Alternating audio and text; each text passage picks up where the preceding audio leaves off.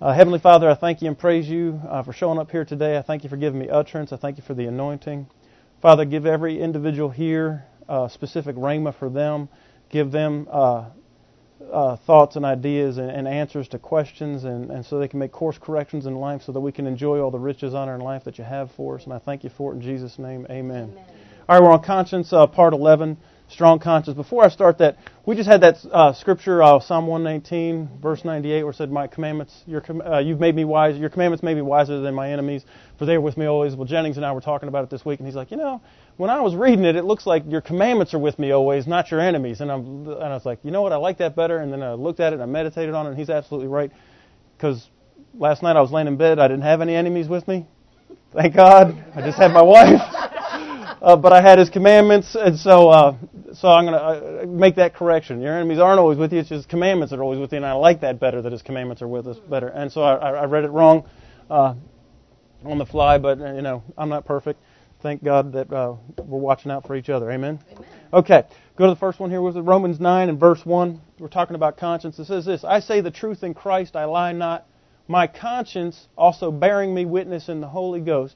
And we saw that, go to the next one, conscience is the voice of our born-again human spirit, and it really means in the Greek co-perceptor.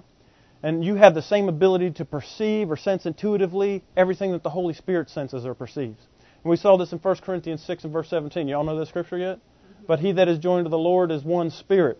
So what happens when you get born again? God's Spirit mixes with your spirit like putting coffee, or a cup of coffee and putting creamer in it. And it mixes together. You can't separate it anymore. Or you have that picture in here? Okay, so you have the ability to know everything that God knows. That's big. Don't just brush over that. And when you get born again, built into you is the ability to co-perceive everything with the Holy Ghost. And now what we want to do, and this is what we're learning in this series, is how do I get it from my spirit to the rest of my being? My soul, my mind, will, and emotions, and my body. Don't we need it there? Because that's where we're living, right? I mean, I don't need it in theory. I need real life, real time. I need to know what God knows while I'm going through life. I don't need it on Sunday. I really don't need it on Sunday. Now, this is safe in here, right? Yeah, so we need to know it on Monday. Okay, so go to the next one. We saw that there's two types of conscience, good and evil. Good conscience is the voice of the born-again human spirit. It brings peace. It confirms. It brings peace of mind. The next one is an evil conscience, which we don't have if you're born again. This is what they had in the Old Testament, people that aren't born again have, and it's full of labors. It's the voice of guilt. That's why the law came. That's why God gave the law, because until He could get us to have our own conscience, our own co-perceptor, He had to make us feel guilty about, hey, wait, I crossed a boundary. Because those people, they didn't realize they were crossing boundaries. So, if you didn't have pain in your body and you start hitting your hand with a hammer, but you didn't feel it, what would happen? Your hand would turn into hamburger. That's why we have pain in our body. It's a warning system. Hey, wait a minute, stop hitting your hand with that hammer. It wasn't built to mess us all up. Although man has twisted it that way, and so is hell, and so now people run entire lives and countries and religions and denominations off guilt and manipulating people. It doesn't belong to us. We're washed from it. If you're feeling guilty, red flag, that's not from God. Go to the next one. We're washed of an evil conscience, so I don't even want to talk about it anymore. But the Bible talks about 6 conditions of a good conscience. Really, it's 3 conditions. It's just positive and negative of each. And we saw this: pure and defiled, weak and strong, seared or calloused and tender. And we're on strong. We're working on strong. But go back. We'll just go to the next one for a minute. Remember, pure conscience. Here's the number one way to keep your conscience pure: is that it's free from every admixture of what is false. So a really good lie has a lot of truth in it and just a little bit of what's false. An admixture of what's false. That's a good lie. I mean, if it's all false, you can spot that one right away. Right? Like, I just came in here and told you I walked across the pool today. See, y'all laughing because that's a stupid lie, right? But if I told you, I swam 500 laps this morning, you might believe that one more than if I walked across the pool. Is that right? Right? And so we want to keep our conscience pure, free from any admixture of what's false. All right, go to the next one. Remember, we saw this in 1 Timothy 3, verse 9. It said, holding the mystery of the faith in a pure conscience. If your faith didn't work, it's because your conscience was defiled somewhere. You didn't have a pure conscience. Red flag, okay? Go to the next one, man. Defiled conscience, we saw, I like the word violate better than defiled, because it's this: an unauthorized intrusion or assault on your airspace. Your conscience, the part of you that's mixed with God, will never allow an assault on it voluntarily. It'll never say, yeah, let's be sick. Right. Because that's an assault. Or let's be in lack. Let's not have enough money to pay the bills this month. Your spirit will never go, yeah, let's do that. Okay? So if you understand that and you're mixed with the Lord, then you understand that God didn't put sickness on you, because if your spirit who's mixed with the Lord wouldn't agree to it, God can't do it to you. He's not going to agree to it either, because you're mixed with Him. You agree with whatever your spirit will agree with whatever He agrees with. Y'all found that? All right, so we wanted to push our airspace out and make sure that we're not fighting all the violations here in our body in the center of our being at ground zero. I don't want to fight sickness once it's in my body. If I could fight it out here, and we do that by, a lot of that is with what you say. You all know, this is simple stuff, but how many know anybody get freaked out by the tuberculosis thing this week? No, you know why we didn't get freaked out about it? Because we've already pushed our airspace out. But even if the guy was sitting next to us on the plane, it ain't going to affect me any. Right. Because it's not my covenant. I've pushed out my airspace. I don't know. Now I'm weak and probably about to get defiled. All right, go to the next one. We saw this, Acts 24 and verse 16 says, and herein do I exercise who? Myself, to have always a conscience void of offense towards God and man. So you have to exercise your conscience. I can't exercise your conscience. You can't exercise mine. My wife can't exercise mine. I can't exercise hers. We all are responsible to exercise our own conscience. That's the same thing with your body. Isn't that true? If you're going to exercise your body, you got to do it. Okay, go to the next one. We saw this, that a weak conscience means that you're without strength, you're feeble, powerless, or needy. Now listen, I got to keep putting this in remembrance. This is not talking about weak flesh. Jesus said the spirit is ready, but the flesh is weak. So your flesh will always be weak. Your flesh will never be strong. Flesh is weak. If you have flesh, it's weak. Everybody with that? So the only way you're going to have strength is when your spirit, the voice box of your spirit, the voice of your spirit, conscience gets strong. Because listen, your spirit is not going to get any stronger than it is when you got born again. Y'all follow that? If you're mixed with the Lord, it's as strong as who? The Lord. Right. He isn't making anybody weak. If He's mixing with you, you're already as strong as you're going to get. Your spirit. Well, what we don't have is how strong is the voice of our spirit to transfer all that information to my mind, my will, and my emotions, and my body. Y'all found that? Mm-hmm. The stronger that the voice of my spirit is, the more dominant that the voice of my spirit is over my mind, will, and emotions, and my body, then the stronger I'm going to be. But if my conscience is weak and it's like whispering, no, don't eat ooey gooey butter cake, right? And then I eat it anyway, and then I get all nasty and lazy, and and then I get sick, right? It's because my spirit, my conscience was weak. Now my spirit was weak because my spirit would never agree with getting sick. Y'all following this? That's why we're talking about conscience. I want the voice of my spirit to be strong. Amen. All right, so go to the next one. 1 Thessalonians 5 and verse 14 says this. Now we exhort you, brethren, warn them that are unruly, comfort the feeble-minded, support the weak, but be patient or refuse to give up on all men. Be patient towards all men, don't give up on them. So, if you're unruly, we'll warn you. If you're weak, but you're wanting to become strong, we'll support you. I'll spend resources, I'll spend time, I'll invest into you getting strong. However, if you're feeble-minded, I'll comfort you and move on. I won't waste one dime or 1 minute on you.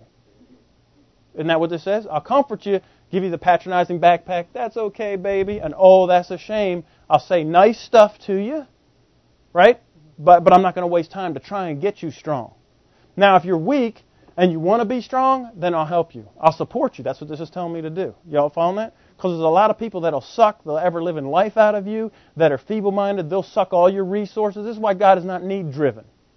That's why there's, famines all across the country, and there's people that don't, people in poverty. Why? Because and I'm telling you, this is hard. It's not popular, but it's true. People that stay in lack their whole life, they're feeble-minded. Read the book of Proverbs. You cannot be diligent and work hard and stay poor and in lack. It's impossible. Oh, that didn't go over too good. All right. Well, listen. Over here, watch this. Okay, so feeble-minded actually means in the Greek, it means puny soul. That's actually what it means. Or puny-minded, puny emotions, puny will. That's what feeble-minded means. Actually, in the Greek, that's what it means. So look over here in 2 Timothy. Y'all can quote this, but I want you to look at it. 2 Timothy 1. Put your eyeballs on it so you know I'm not just, it's not preacher's words. Well, preacher, you know what he said. All right, look over here. 2 Timothy 1 and verse 7. For God has not given us the spirit of fear, but of power and of love and of a sound mind. Now that Greek word sound mind they translated here is the exact same word as discipline or self-discipline. If you're feeble-minded, you got a puny mind and a puny emotion. What it is you're undisciplined. Okay? He said, if you got an undisciplined person with their mind, will, and emotions, those are feeble-minded people. Comfort them, but don't waste any time supporting them. Now, you could look at Jesus' life and see that He moved on. You remember, like, okay, I'll even give you one. We would even consider this guy feeble-minded, the rich young ruler. Do you remember that guy? And Jesus said, sell everything you have, give it to the poor, and then follow me. And he went away sad. Did Jesus go after him and say, no, wait, no, just give a little bit? You know what he did? He said, see ya, I got a thing.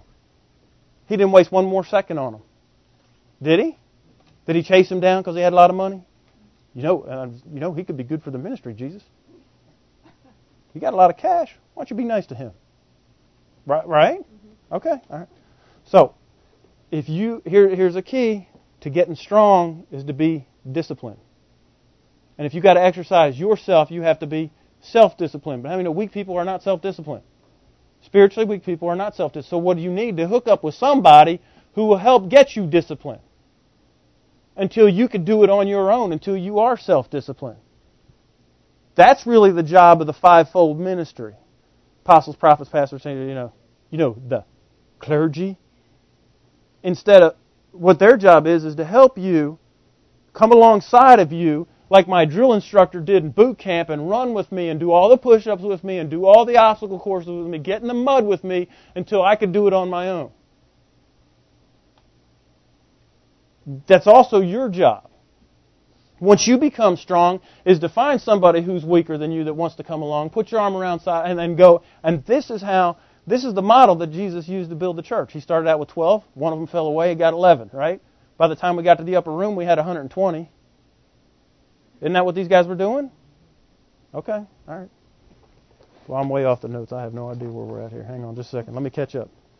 Okay, go to the next one. We'll get back on. Okay, now look, Luke 2 and verse 38. We're talking about Jesus when He was a little baby. It said, and when they had performed all the things according to the law of the Lord, that means He got circumcised as a baby in the temple, they returned to Galilee, to their own city, Nazareth, and the child Jesus grew, and He waxed strong in spirit, filled with wisdom, and the grace of God was upon Him. Now listen, I just told you that your spirit is as strong as it's going to get. That's true. When God looks at you, you're perfect on His end. Do you understand? When He looks at you, you're perfect. There's nothing that you can do or cannot do that'll change the fact that you're perfect in His eyes. However, you got to grow up from being a baby just when you were born physically. You got to grow up and develop physically. Spiritually, when you get born again, you're a baby, and you got to grow up until your spirit dominates spiritually and be a son. We're going from a baby to a child to a full-grown son. That's what Jesus had to go through the same process. He waxed strong in spirit. What it really says in the Greek is that His spirit took over the dominant position. His spirit began to dominate His body. And it was a process. Not that He grew stronger, but what He did is He grew more dominant in His spirit. Do y'all follow that? This is the process of growing up, is that your spirit becomes more dominant on all your decisions. Your spirit becomes more dominant over your body, your mind, your will, and emotions. And your spirit is the one that's running the show. Now, if Jesus had to go through that process, don't you think we're going to have to? So don't beat yourself up over it if you're experiencing growing pains or there's times when your spirit isn't dominating when you want it to. Oh, Andrew, that's so good. It is, because what will happen is hell will try and get you off and think, well, you blew that one. And then keep you in that cycle of, well, I'm feeling guilty, or I'm feeling bad because I didn't do as good, I didn't perform. Well, in God's eyes, you're perfect anyway. It doesn't matter whether you blew that one or you didn't blow that one. Dust yourself off and move on, because we're going to be strong. The only way to do that is to exercise. I mean, you ever heard that, no pain, no gain? That happens spiritually too. So what if we make some mistakes? The biggest mistake will be is if we don't dust ourselves off and keep moving. Right. That's the big one. And a lot of Christians do that. And then they go back to this feeble-minded state where I will just have to comfort you. Okay, go to the next one. We saw that word, I just explained it to you. It's from the Greek word kratos, to wax strong, means to dominate or have dominion. Go to the next one. Now, 1 Corinthians 16:1 and verse 13, it says this, watch ye, be on guard or be vigilant. Stand fast in the faith. Quit you or act you like men and be strong. Now, if you put in the quotes, be strong, put that in quotes and run it through your NetSword or eSword.net, whatever it is, you'll find out that every time that it says be strong, it's always written in a military warrior culture context. Okay, so before I can really even go on about this, we got to understand some stuff about the warrior culture, isn't that right? So just remember that, warrior culture, go to the next one. Now think of that as in the military warrior culture context, be strong, and here's what these words mean. It's a list of about 30 words. Powerful, mighty, stalwart, vigorous, energetic, sturdy, stout, solid, durable, sound, resolute, determined, tenacious, firm, unyielding. Let me say that one again. I put it in bold because I like it. Unyielding. If you're going to be strong, you got to be what? Unyielding. Don't take that out on the road and drive like that, though. Courageous. Pastor Andrew said be unyielding. Woohoo! Hit the gas, baby. Courageous. Forceful. Now watch how it builds. Intense. Fervent. Effective. Undiluted. Extraordinary. And then this. Extreme. Emphatic. Severe. Even harsh. Drastic and radical. These are all words taken right out of Roget's Thesaurus for strong. Now look at now you got to take your own self-assessment in your life. Are you these things? Because if you're not these things in your life, then you're not strong. Now, most people, they'll look at the weak list and see, oh, well, without strength and feeble and needy, you're probably not that either. So you're in the middle somewhere, isn't that right? But we don't, and Jesus said, if you're hot or cold, I'll dig you better than if you're lukewarm or somewhere in the middle, because there you make me sick and I'll spit you out. So we got to either go to one way or the other. If you go back towards feeble-minded, we'll comfort you, your life will stink.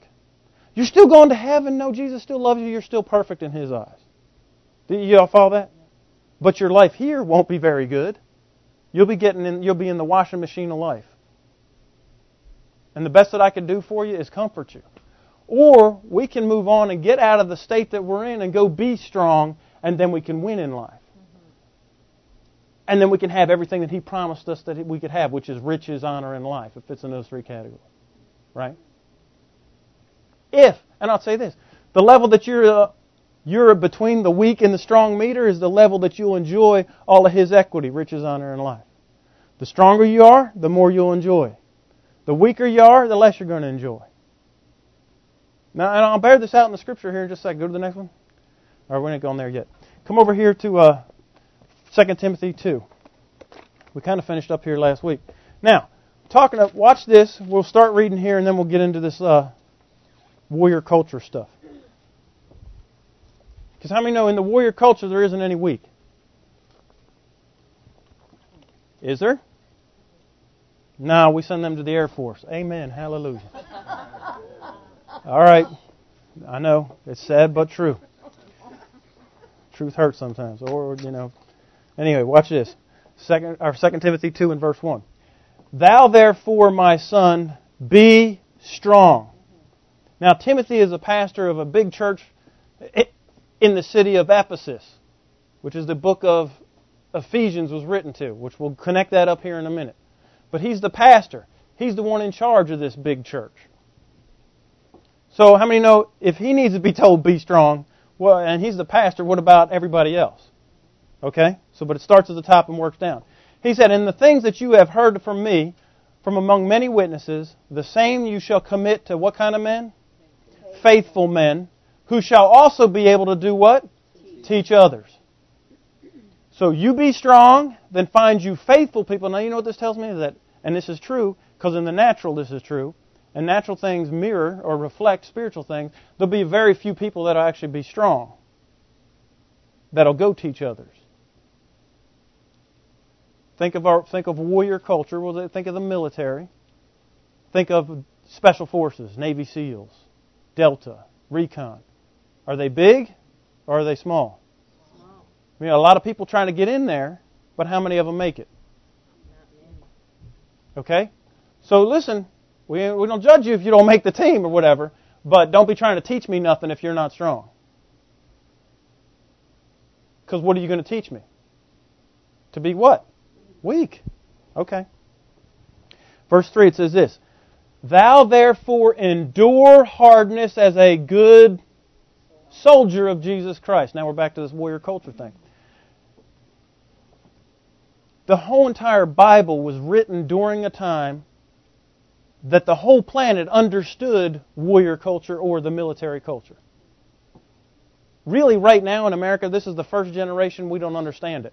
And here's a red flag that we call the World War II generation, the greatest generation. You know why we call them that? They're not really. They're just the last generation that this culture had that understood military and warrior culture, that they understood what it meant to go beyond yourself and to sacrifice and to get shoulder to shoulder with somebody else because it ain't going to work if I'm just doing it by myself. That was the last generation that understood it in this nation. If you don't understand that, you can't understand the Bible, really. And I'll tell you, see, people will be like, Andrew, how do you have such a good understanding? Because what I've done is take everything that I know from the warrior culture that's good and applied it in my Christian walk. Everything that I learned from the Marine Corps that was good, and I told you about that last week, that I had leaders that conferred their trust into me and trusted me to go forward and become leaders. I never learned that from anybody in the body of Christ. They're always trying to keep me down by people that are supposed to be making me strong because they're afraid I'm going to get ahead of them. I got somebody that's not even born again teaching me, no, go, and trying to, pave the way for me. That's warrior culture. See, in the Marine Corps, even the Marine Corps is really the only service that we have left that has this culture throughout the service. Now, all the special forces have it, but the Army, Navy, and the Air Force, they really don't have it because they're too big, to be honest with you. The Marine Corps is an elite unit, but the whole entire Marine Corps is built on every Marine is a rifleman first. So everybody's a warrior first, then you do your specialty later. There's no room for individualism in the Marine Corps. When I got there, they shaved my head, they took all my clothes, they stripped me of individualism, and what they did, now there's no room for one anymore. That whole army of one thing is an absolute joke, okay, because there is no army of one. What they do is they take individuals and mesh them into a single unit. That's warrior culture. Now it sounds an awful lot like, let's say it religiously and say we need to be fitly joined. Y'all starting to understand now? Now listen, I'm going to read, I have it memorized, but I want to read it so I don't mess it up. This is the mission of the Marine Corps. They drill it into you the second that you get there. Here it is. The mission of the United States Marine Corps is to close with and destroy the enemy by fire and maneuver and assault by fire in close combat. That's the mission of warrior culture. To close with, that means we don't run from the enemy, we go towards them, and we destroy them. And we do it by bigger firepower, and if we have to go hand to hand, we will. Now, ain't no Marine, okay, ever went, let's go guys, and he took off running. Y'all ever see what was that movie, Old School, where he yelled streaking, and then and he's there by himself? How'd that work out for him? Not too good. No, they're all right here, and he turned around, there's nobody there. That ain't warrior culture. Warrior culture is if one of us goes, we all go. Because somebody's going to die if they go by themselves. Y'all following that? Okay. All right, so now here's this next statement out of the Marine Corps Guidebook. It says, a Marine has always been feared by his aggressiveness, his lack of fear to everything around him, no matter the environment, the enemy, or the task. I mean, when I got to boot camp, that wasn't how I was. And neither was anybody else. I was scared like crazy when I put my feet on the yellow footprints and the drill instructors, bah! But if I want, and I look at what happened in this church over the last 2 years, what it is we've been stripped down to everything that we thought we knew, which is what they did when I got to boot camp. They stripped us down to everything, then they started putting it back all together, but making it as a team. And to know that I can't survive as an individual, and that I'm only as strong as the weakest link. And what they did is if one of us messed up, everybody got punished. Well, that don't sound fair, does it? No, but that's warrior culture. That's the military culture. That's how this entire book that we call the Bible, it was written in warrior culture. Look at, and today, the Israelis, they still live in warrior culture, the entire nation. Everybody serves in the military. They all know that we could blow up and get killed at any moment. So what happens is we've gotten so lazy and complacent here in this nation that we don't even understand warrior culture. Then we can't figure out why the Word don't work the way it was. Because the Word was written on the basis of that everybody should know what warrior culture is. We should all know that we have to fight together, that we all come together, that we all fight as a single unit, and that we all might have to make sacrifices, and that we're only as strong as the weakest link. But this country was built on rugged individualism, so we kind of got it backwards in America. We're all about the individual. There's no room for that in the body of Christ. You can do your stuff. Look, when I was in the Marine Corps, I still had my, I had my Swatch watch. How many know? But I didn't wear it to formation. You following that? You know, it's not that they totally got rid of all that's Andrew, but when it's time to get shoulder to shoulder in formation, then now, you know, my individualism time is over. I'm part of the unit now. Okay? All right, so let's keep reading over here in 2 Timothy. He said, no man in verse 4 that warreth, really it takes on a military campaign, it says in the Greek, or enlists, entangleth himself or gets entangled with the affairs of this life, that's the word bios, or natural life, that he may please him who has chosen him or recruited him to be a soldier. Now, even in the natural, you can't entangle in the natural. If you're in the military, you can't get entangled with the affairs of this life. Does that mean you don't have a life? No, I have a life. But how many know when they said, listen, we're going to Panama in 15 minutes, get your gear and be on the tarmac, we're going to go take out Noriega. And I said, well, you know, my kid's got a Little League game. How would that go over? Yet we'll do it all the time in the body of Christ. Oh, I got a thing, sorry. Now, did he say you couldn't do the thing? No, he said don't let it entangle you. That means when it's time as a unit to go into battle, and it's time as a unit, there's a formation, there isn't I got a thing. You can have the thing as long as we're not called to battle. You can have a thing as long as we're not together as a unit. But when it's time to come together and we're fighting, and you got a thing, it doesn't just hurt you, it hurts the rest of the unit. What if I didn't show up? Now we're missing somebody. There's something missing. What if everybody did that? And if one person did it, and this is how it is in the military, right? If one person gets away with it, everybody could get away with it. Now, you have kids? How many know if you got kids, right? If we say, you know, there's no jumping on the furniture, not one of them can and the other one can't. Is that right? Okay. This is what this is talking about. To be strong, you've got to enter into this mindset of I'm a soldier for Jesus Christ. And all you think that Jesus was just a mamby-pamby guy, come over here to Revelation. That he ain't a soldier. You know Jesus is a warrior? Mm-hmm.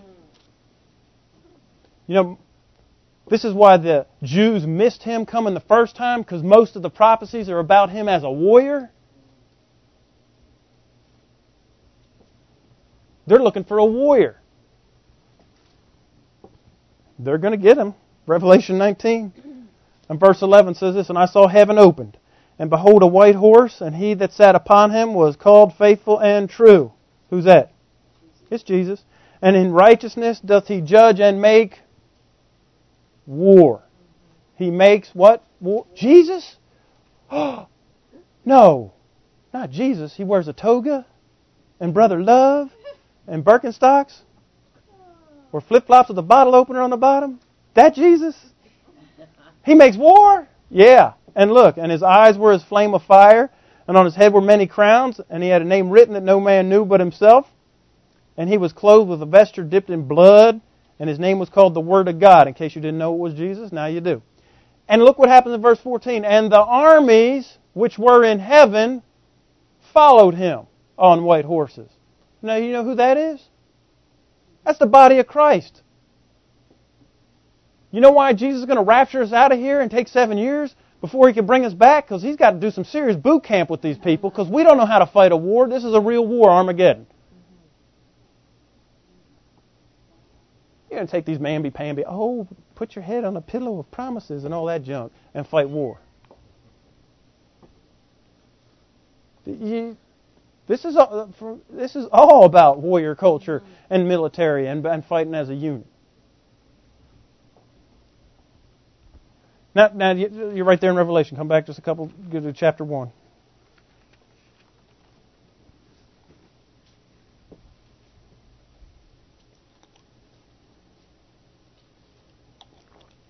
Chapter 1 and verse 6 says this, And He hath made us kings and priests unto God and His Father. For Him be glory and dominion forever and ever. He hath made us, past tense, He already has made us what? Kings and priests. You got to understand two things. As the kings, you can get this one easy. How many know you ain't a king in the times that this was written unless you made war, unless you were a warrior. Because, well, if you weren't, they would just assassinate you. Isn't that true? And the second thing is priests. Do you know how the Levites got to become priests? Because they were the first ones to strap on their swords and get to killing. After the golden calf. Do y'all remember that? With the golden calf. And Moses came down with the tablets. 15, 10, no. Right? Just making sure you're all awake. And then Moses said, well, I'm with the Lord. And everybody who's with the Lord, come over here. And everybody said, yeah, well, we're with the calf. And God said, you got to kill all the people that are with the calf. Who's going to do it? And all the Levites, the tribal Levites, they strapped on their swords and went. And it said they killed their brothers, their sisters, their neighbors, anybody that was against the Lord, they went and took them out. Warriors stood side by side, went through the camp, killing folk. And you know what they were rewarded with? The priesthood. Start to get to understand God's mindset a little bit. Now look back over here in 2 Timothy.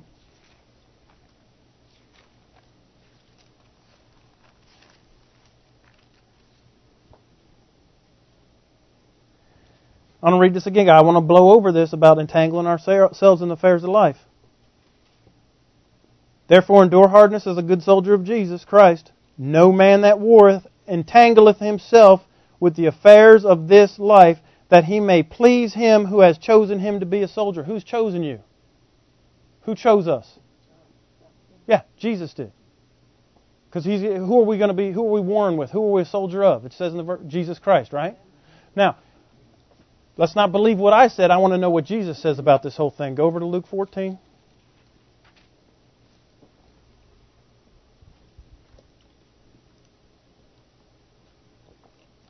Because I don't care what I think. I don't care what you think. I don't care what man thinks. I want to know what God thinks and think that. Amen? Mm-hmm. All right. So let's see what you since I'm supposed to endure hardness. We don't like to talk about that either. But in the Marine Corps, everything became a minor inconvenience. We're in the middle of a typhoon. Don't worry. Oh, mind over matter. If you don't mind, it don't matter. Everything's a minor inconvenience. That's enduring hardness as a good soldier. Whining about it is not going to change the situation. We're in battle. We're in a battle array.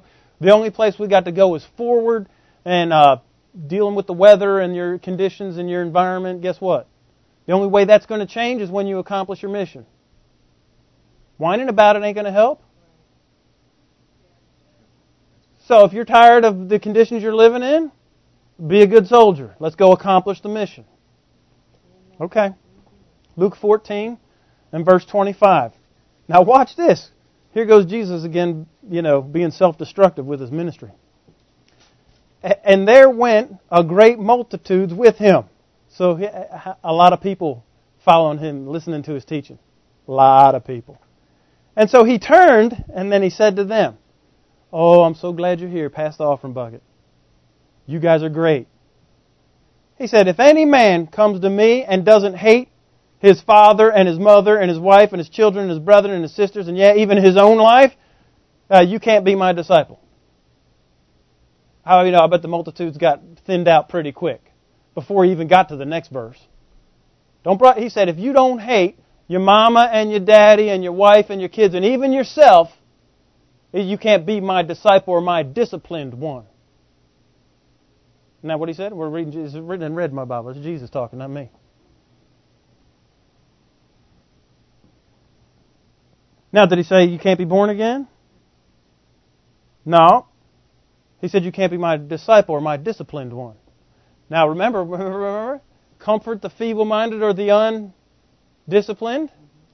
God hasn't given us a spirit of fear, but one of power, love, and a sound mind or discipline. If you want to be strong, you got to be disciplined. So if you want to be disciplined or a disciple, you're going to be the strong one. There's very few people that actually attain to the rank of disciple in the body of Christ. Disciplined one.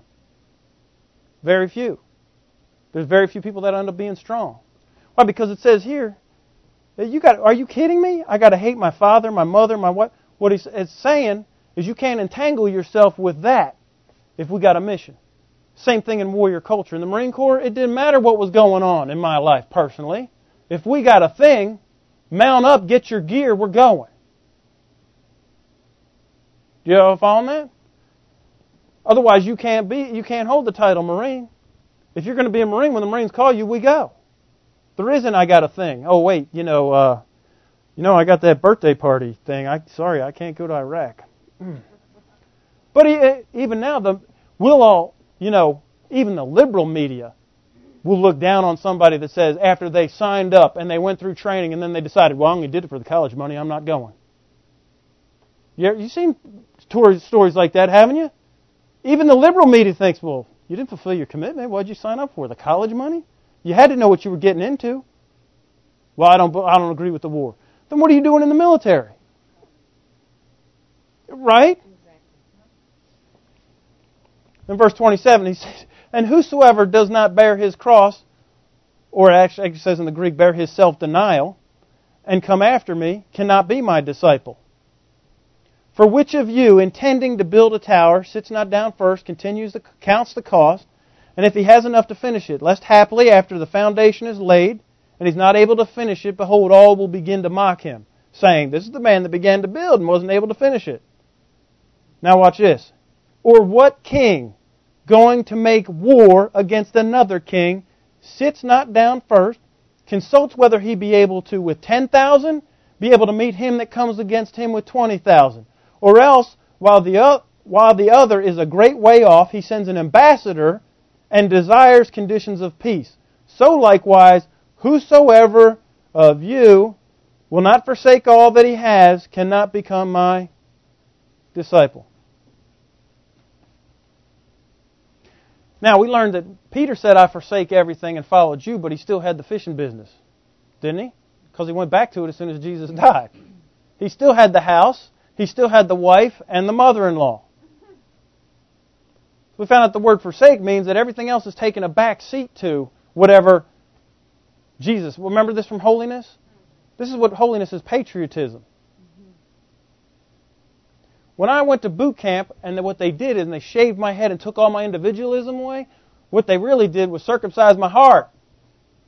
Where I cut away all my individual stuff, and now my mission is no longer my mission in life. My mission now marries up to whatever the Marine Corps mission is.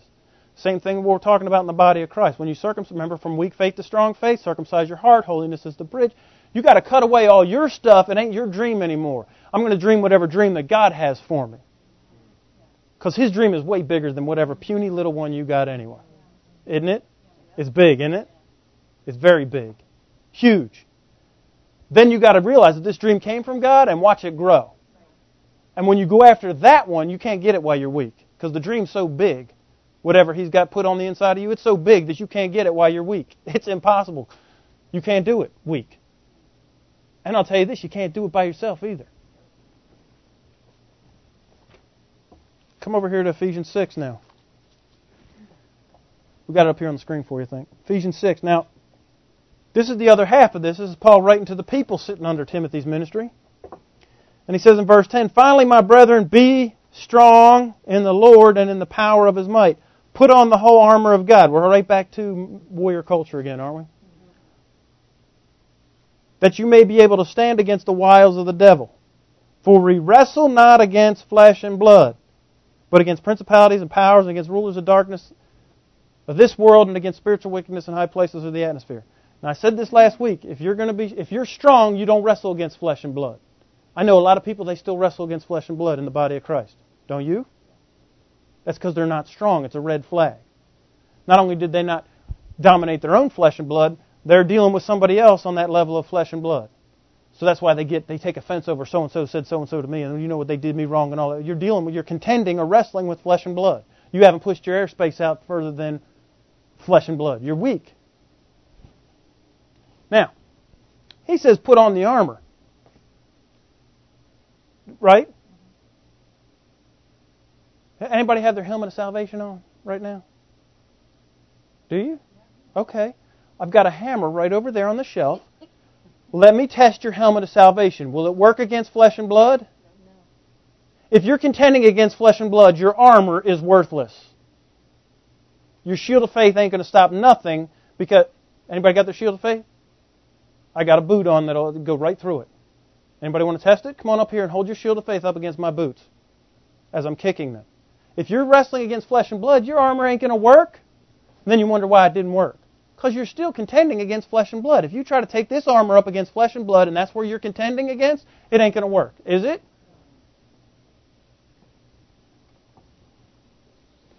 If you're wrestling with symptoms in your body and you're not going against the cause, you can speak the word all you want over your symptoms and nothing change. Because you're wrestling against flesh and blood. So what do I got to do? I got to go take whatever thing that you better get to the doctor. If you're wrestling against flesh and blood, the only way you're going to get over that is fighting it with flesh and blood. So Kimmy said the other day, how come we, like a cold or the flu, we can't, it gets us bigger than cancer? I said, because cancer people understand that's spiritual, that they can't wrestle the symptoms. They have to go after the cause and fight cancer. You can't fight it with symptoms. Most people, they can't even tell the cancer's in their body anyway, until it gets too far. Right? You understand? That's spiritual. Every sickness is spiritual. So hell's trying to kill you. But if you're going to wrestle against flesh and blood, none of this armor is going to work. Let's read what the armor is. He said, wherefore take unto you the whole armor of God, that you may be able to withstand in the evil day, having done all to stand. Stand therefore, having your loins girt about with truth, having on the breastplate of righteousness. What's truth? The Word, right?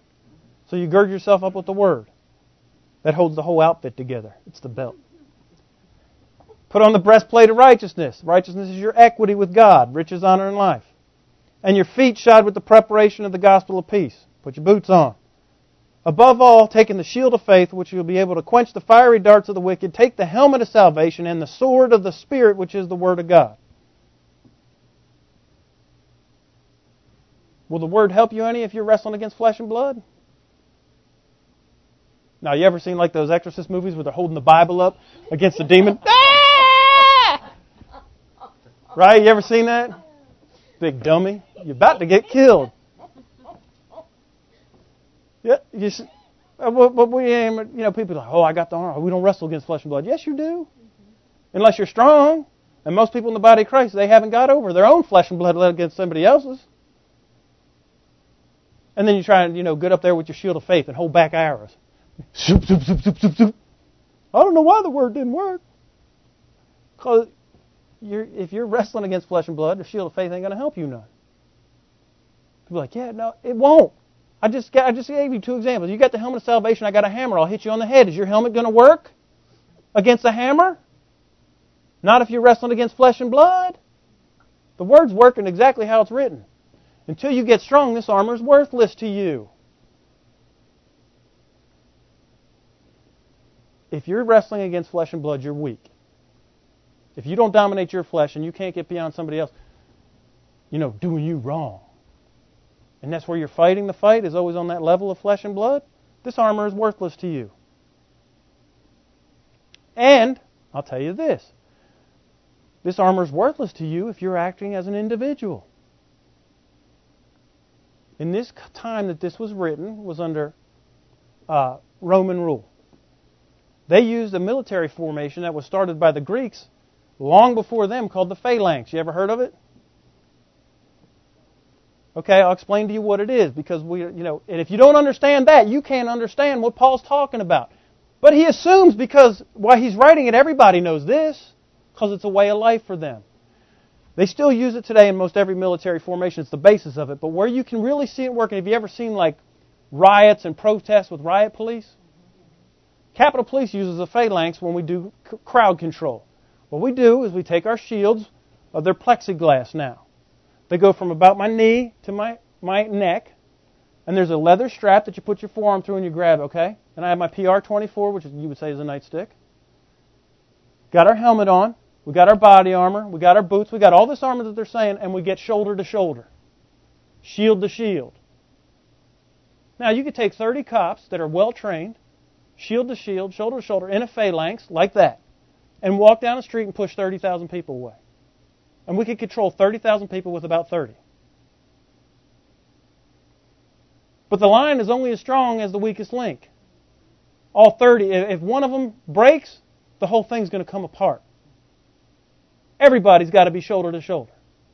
Now, back in the Roman times, the archers would shoot arrows that had flames on them. Now what they do is throw bricks and beer bottles in these riots. You ever seen it in Molotov cocktails? Your shield will hold as long as the guy next to you is holding his shield, the guy next to you is holding his shield, and now we hold the line. We stand. Having done all, stand. Here comes the attack. If you're by yourself, you're screwed. You are. You cannot fight. You're worthless by yourself. Completely. If the unit falls apart, so here's what we got. Now the leader of that phalanx, he's yelling, hold the line! Hold the line! As bricks are landing on your shield. It's scary. Then they start coming at you with 2x4s, baseball bats, and crowbars. And I'm thinking, crowbar against plastic shield. This is not good. Fire the gas, right? Now, over the weekend I saw that over the G8, the German police got routed. So I looked at the video. Why did these guys withdraw? Because their phalanx broke down. They're all spread out. They're all here, and the line is crazy. They're not together. No, you get shoulder to shoulder, and we don't get fitly joined. You buck in and you don't move, and you better hold the line. And the weak person, you know what? I need to replace you. I can't have somebody weak on the front line because we're all going down. There's no dishonor in that. Be weak or feeble-minded. We'll comfort you. I'll support you, but I can't have you on the front line. There's very few people at Capitol Police that are in their CDU squad, the riot squad. And out of that group, there's a very few that will actually go into a situation like that. And they're all the people they like to hide. Because on a regular basis, you don't want the warrior running around the Capitol. Because it's not nice. Because they're harsh and unyielding. So they'll put you in the basement somewhere until they need you, and then they'll take you out and dust you off. Then that's what society does with the warriors today. When we got Delta Force or Navy SEALs, when they're done, we did it with Vietnam vets. We're doing it with Iraqi vets and Afghan vets right now.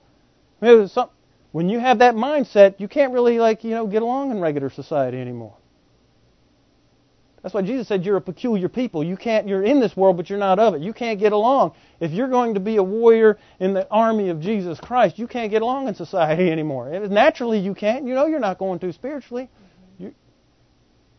You better keep the phalanx tight. You better get in tight and keep your armor. And how many know that formation where we're in tight and I got my helmet and all my gear? I didn't live like that. I didn't walk around like that. All 30 of us going to the store. All 30 of us going to the bathroom. All 30 of it. You understand? You're not gonna. You can't live like that. But when it's battle time, you need to come. We need to be able to. And you know what? We just didn't do it once a year when the protesters came out for the World Trade Organization. We had training.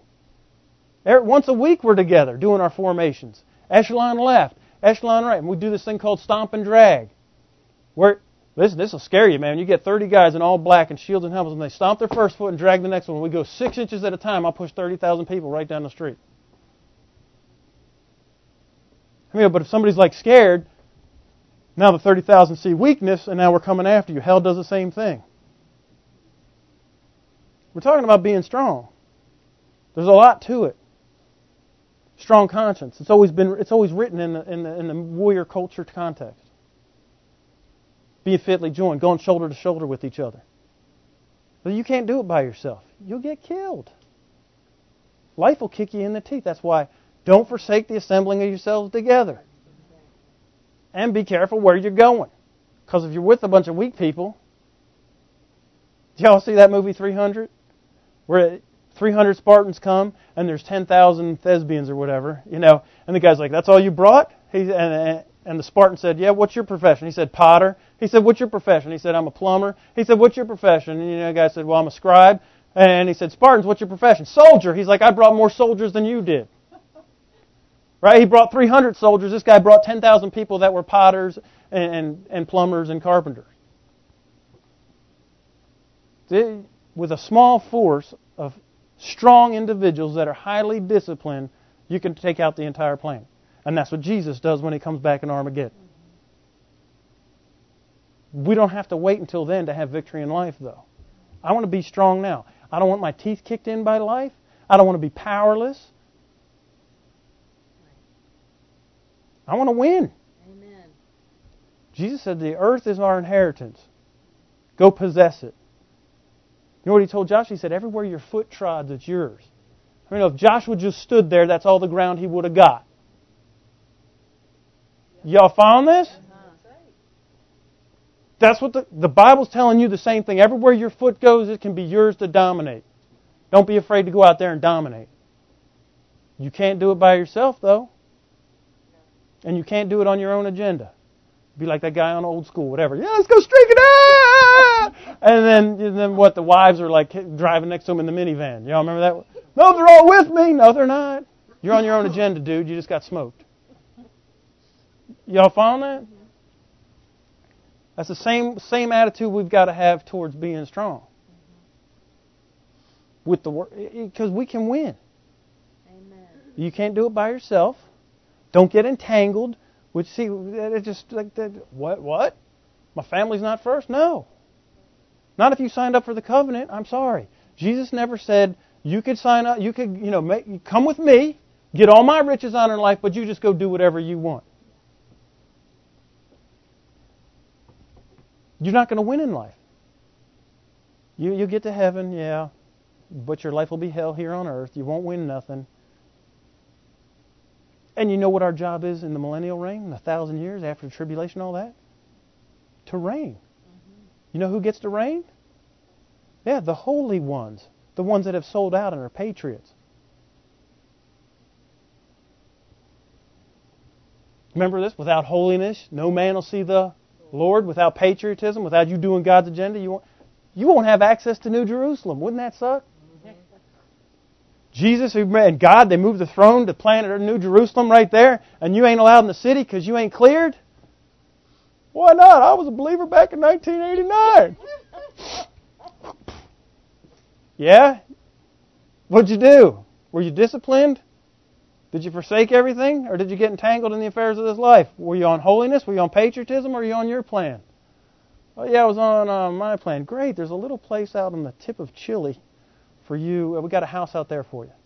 About as far away as you can get from New Jerusalem. You can watch Jesus on TV. Well, I've showed you these scriptures in the past. You go back and listen to all that faith series. See, we don't think, I don't know what we're thinking half the time. If God promised it to me, I want it. Is that being greedy? No, I didn't make it up.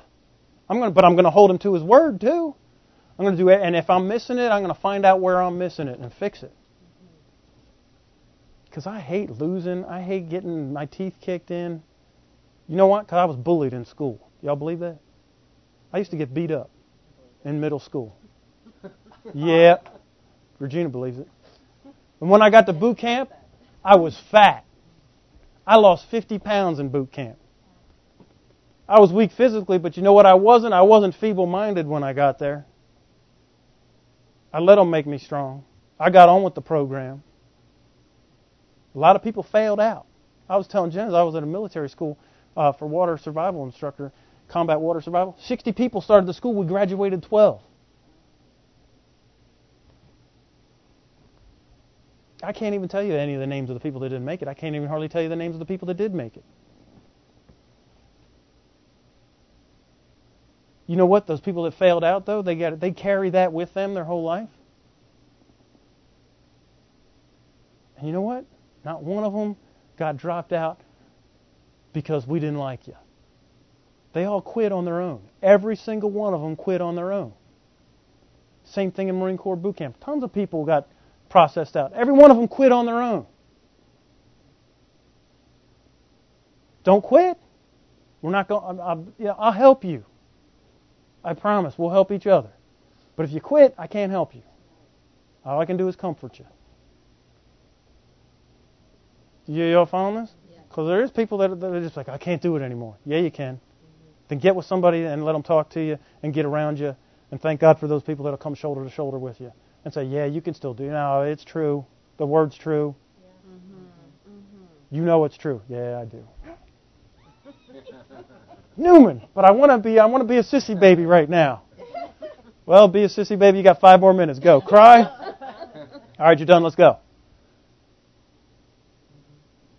We all need that. Everybody needs that. Iron sharpens iron. That's right. That's why it's so important when we come together. This ain't a game. I ain't playing church. Screw playing church. It doesn't help anybody.